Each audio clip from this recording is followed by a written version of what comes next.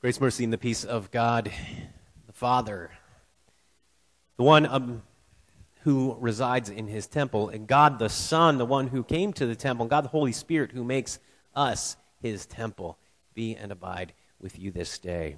Amen. Have you ever had occasion to say to someone, "Oh, grow up"? Or maybe you've heard those words. Maybe both. Sometimes we need to grow up. We need to mature in our understanding, in our lives. Sometimes we just need to grow up. There's also a cliche, kids grow up too fast. Maybe you've said that, maybe you've lived that. Because kids grow up fast. I remember when my kids were small, especially when we just had Max and he was little, and there would be people who would say, "Soak it in because kids grow up so fast," which is true. Jesus was growing up, growing independent, a preteen there in Nazareth. 12 years old, the age of our youngest now, and imagining Jesus, the age of Drew, doing the things he does in this text are a bit striking, having a kid that age. In this season, we're in a series, What Child Is This? And each week, we see that Jesus is no ordinary child. He's not ordinary, though he's not completely out of the ordinary, I would suggest. But in the way he's not ordinary, we see that the favor of God was upon him. That's in verse 40 of Luke chapter 2. The child grew and became strong, filled with wisdom, and the favor of God was upon him. The word that's translated favor here in this text is the same word in Greek, charis, that we use for grace. Most of the time, the vast majority of time that word appears in the New Testament, it's translated grace. So the grace of God was upon him, even at 12, even as a preteen. And we get to the end of the scene in verse 52, we see this: Jesus increased in wisdom and in stature and in favor, again, and in grace with God and man. The word is charis, and it's the same word that that's the root of charismatic. So someone who's got a charismatic personality, not in the way that, is kind of the cult leader charismatic personality, but in the way that is engaging. Same word. He's filled with grace and favor of God. So that bookends this narrative that Jesus is full of wisdom and grace and growing in stature and maturing. But what happens in the middle? In the middle, Jesus is left behind. Verse 43. When the feast was ended, as they were returning, the boy Jesus stayed behind in Jerusalem. It seems, at the initial reading, that it's kind of bending that fourth commandment, honor your father and mother, at least a bit, right? That Jesus was doing what he wanted to do. He was striking out on his own. How many 12-year-olds want to be more independent? I'll look at the 12-year-old in the room. How many teens want to be more independent? How many want to bend the rules and do it their own way? Some kids start much younger, at about age 2, wanting to do it their own way, wanting to be independent, wanting to be big. The end of the story, verse 51, says that Jesus was submissive to them. And I think that's Luke's way of saying this was not Jesus bending the rules and going his own way and striking out on his own and ignoring what his parents would want him to do, that there's something different happening here. There's something different from rebellion of a preteen deciding to go where he wanted to go and do what he wanted to do. It's different from that. But still, his parents were searching for Jesus. Beginning in verse 43, it says this: supposing him to be in the group, the parents went a day's journey. They began to search for him among relatives and acquaintances, and when they did not find him, they returned to Jerusalem searching for him. Jesus was missing. At some point, we heard a story, and I think it goes back maybe to when we lived in Ohio, but maybe Oklahoma, I don't remember. Or maybe we heard it twice, 2 different families who've had this happen. There was a group of families traveling together, caravanning to go on a vacation in the same place, and they were going to stay in the same hotel or location, and so they just piled into the vehicles, and this one you could do that, right? And intermingle families, right? And so they're driving down the road, and it's time for a rest stop, and so they, exit the freeway, and everybody gets out and, goes in and uses the facility, and then they all pile back in and drive on. And they get to the next stop. Maybe it's dinner time. I don't remember what it was that caused them to stop, or maybe they reached their destination, and they realized there was one missing. At the rest stop, the assumption was made that, well, he probably got in the car with the other family where he was riding before. But that family assumed, well, he's not here now. He probably got back in with his parents and siblings, and they just made their way down the road. This is kind of like it was, I think, for Jesus' family. Mary and Joseph were in a caravan of people who had gone. This is a festival. People go, and they go together. They travel together to Jerusalem. They maybe shared accommodations and shared travel responsibilities. We don't know all the details, but it certainly gives us this idea that they were traveling with other people, going with them until they realized Jesus wasn't with them anymore. Imagine their sense of panic.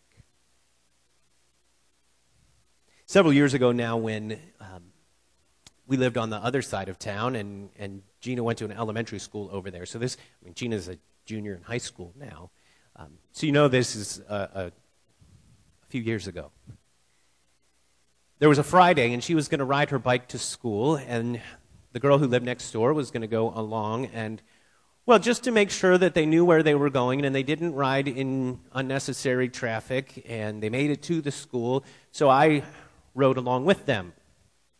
And I agreed, and we all had this plan that I would go and meet them at the school, and we would ride back together for the same reason. So the end of the school day comes, and I ride over to the school, and they come out, and they get their bikes off the bike rack and helmets on, and here we go, and we start riding.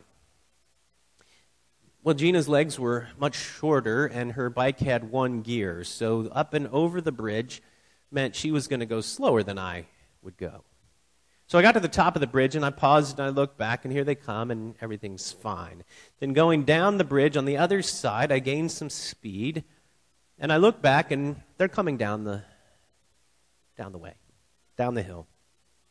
And I make the turn, expecting that they can make that turn. They've seen me make the turn. Here we go. And now it's just another couple of streets, and then turn in, and you're in the neighborhood, and our house is almost straight ahead. So I just rode on, and I got to the house, and I parked my bike, and I waited. And I watched, and I waited. And I looked out toward the streets, and I did not see 2 girls, and I did not see 2 bikes, and I didn't see anybody coming. And I felt that sense of panic. What could have happened? Where could they be? Then there was the looking. Pulled my bike back out, hopped back on, rode back out to the street. Don't see anybody, so I go, well, there was a couple of streets that they had to pass before the turn. So maybe they didn't recognize the landmarks. Maybe they turned too early. Maybe they're circling around in a neighborhood that's not ours without knowing it. So I circled around that neighborhood. Don't see any sign of any kids. Mary and Joseph looked among the families. Where could Jesus be? They look among their relatives. They look among the family, friends, or neighbors, or whoever else was in that caravan. And then that sense of panic. Verse 48, when Mary finally says something to Jesus, she uses these words, great distress that they had looking for him. And then it's back to Jerusalem, back to the city. Can you imagine going to a city, knowing that you've left your child, your 12-year-old son, your firstborn, with all the promise and all the words of the angel and all that kind of pressure that's maybe putting on you, and you've left him in the city. Now where do you start looking? Where do you look for a 12-year-old in the city by himself? The text goes on and says it's 3 days. Now, probably that meant there was a day as they were going, a day's journey. That's part of what we hear. So there's a day's journey out, and then maybe a day looking among the families, and then a day back. Or the day back, and then a day looking in the city. Either way, it's long enough that Jesus has been on his own for a while. Where did he stay? What did he eat? Who took care of him? Where would you look? They finally find Jesus, and his question for them is, why were you searching for me? Why were you looking for me? It's in verse 49. This is something interesting about this story. And if you have a Bible in front of you that has the red letters in it, if it's paper, you can see this. Or, even if you're using the app or something electronic, if you have the red letters turned on, it's easier to see. You can still find it. If not, it's just you have to look a little more closely. These are Jesus' first words in the Gospel of Luke. Why were you looking for me? It's an interesting question that Luke puts in the mouth of Jesus. Records Jesus saying, why were you looking for me? And John's Gospel, if you quickly flip over there, if you have a red letter Bible, you can see it again very quickly. In John's Gospel, his first words are, what are you seeking? And here in Luke and in John, it's the same root word. Zeteo. That's the Greek root, which just means to look, to search, to inquire. What are you looking for? Why are you looking for me? It's a question posed in 2 of the 4 Gospels. The first words of Jesus. Parents, do we remember the first words our kids say? We make a big deal out of it, right? Most of the time it's Dada. That's kind of fun for dads. Moms who do the vast majority of the work and the effort and endure pregnancy and all that pain, and the first words the kids say is Dada. The first words of Jesus, what are you looking for? Why are you searching for me? Do we search for Jesus? And where do you look? Where do you look for him? The world looks in all the wrong places, like we looked at with the Magi who show up in the capital and go to the palace and inquire among royalty looking for Jesus, but looking in the wrong place. A number of years ago, there was a special on ABC, The Search for Jesus, and Peter Jennings was the host of it, and the idea was to find archaeological evidence of the existence of Jesus, which absolutely can be found. But this special was looking at things like bone boxes and grave markings and things like that. Luke 24, verse 5 asks this question: why do you search for, and again using the same word, so this is the end of Luke's gospel, why do you search for the living among the dead. Why are we searching for Jesus in places where he can't be found? Don't look in the grave. Don't look for a bone box. Don't look in places where Jesus will not be. Find him where he is. Where is Jesus to be found? He is where he promises to be for us. He's in his word. He's in the sacraments. He's in our presence as we gather in his name. He's in the loving actions of his people. He's meeting with us in prayer. And by 12-year-old Jesus' own words, he's about the Father's business. He's about the Father's business. There's no place like home. Is a cliche that comes to us from the Wizard of Oz, of all places. There's no place like home. Gina eventually made it home. And so did the neighbor girl. And what? And the rest stop boy. Yeah, I'm sorry to leave you hanging on that. Paula wanted to make sure that you didn't wonder the rest of the day, what happened to the kid? Yeah. They went back to the rest stop. He was there. He was okay. And they carried that parental guilt for a long time. Gina made it back. The neighbor girl, and she had gone a different way. They had gone past our neighborhood and gone around the long way over the bridge or something, and it was probably only like 15 or 20 minutes. And I reacted, well, the way Mary and Joseph and most parents react. Verse 48, when the parents saw him, they were astonished, and his mother said to him, "Son, why have you treated us so?" My words might have been similar.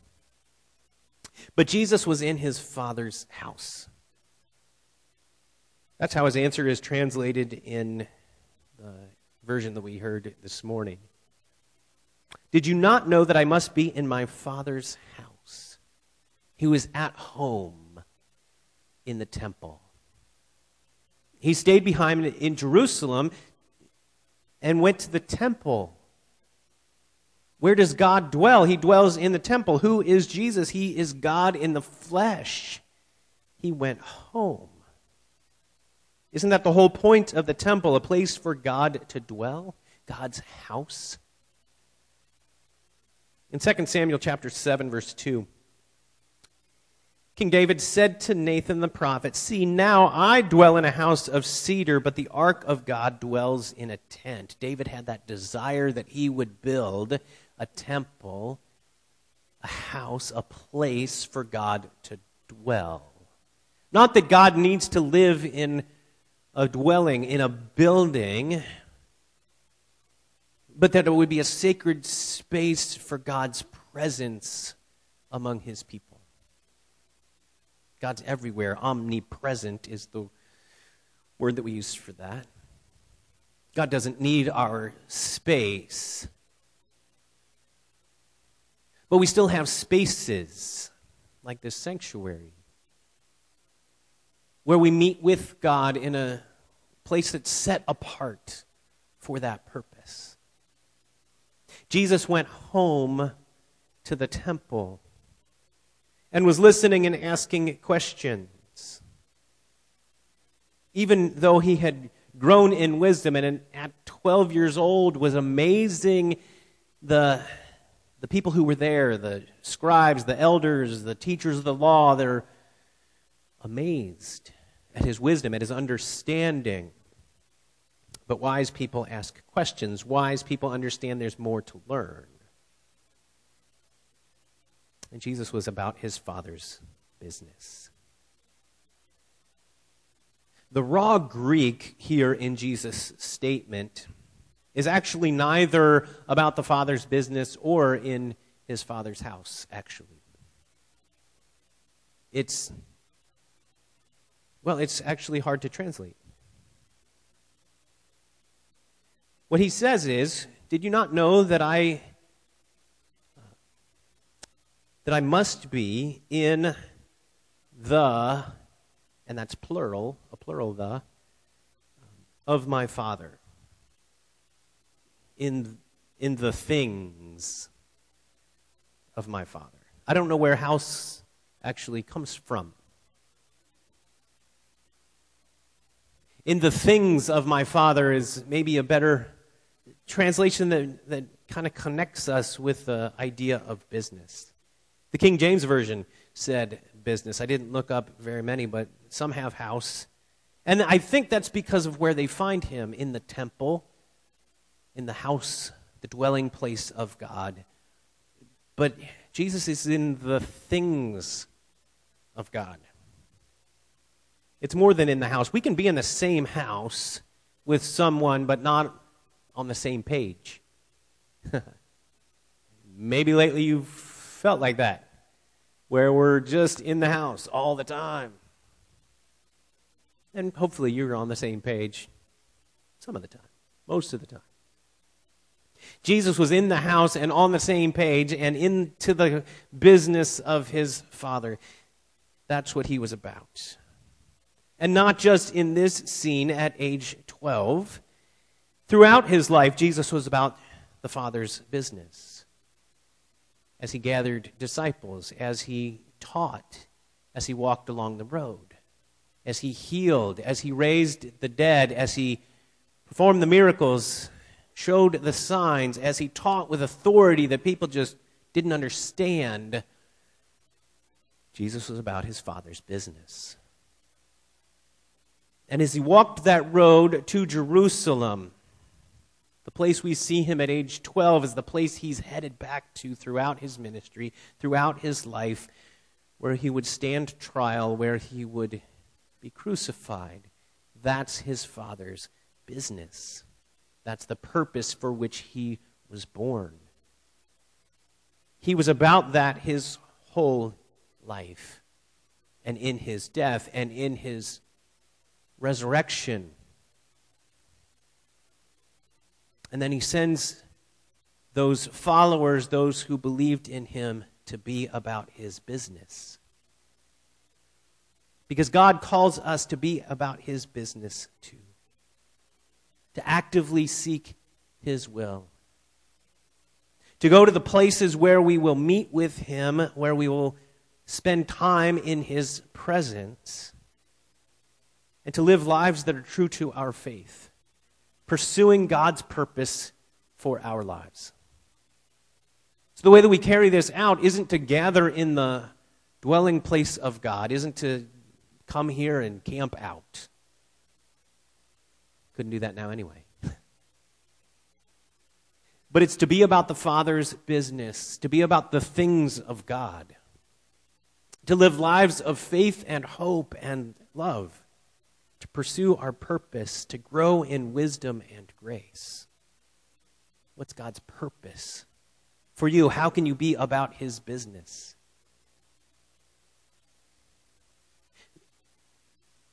Through the things he's given you. Through the opportunities that you have by being the best mom or dad that you can if you have children, by being a good son or daughter if you still have parents living, by being a good neighbor to those who live near you, those who are connected to you, by being a good friend in person and online.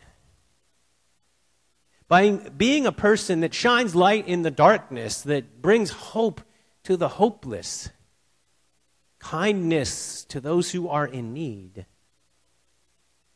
By spending time in the presence of God in word and sacrament, we can be then strengthened to be about the Father's business.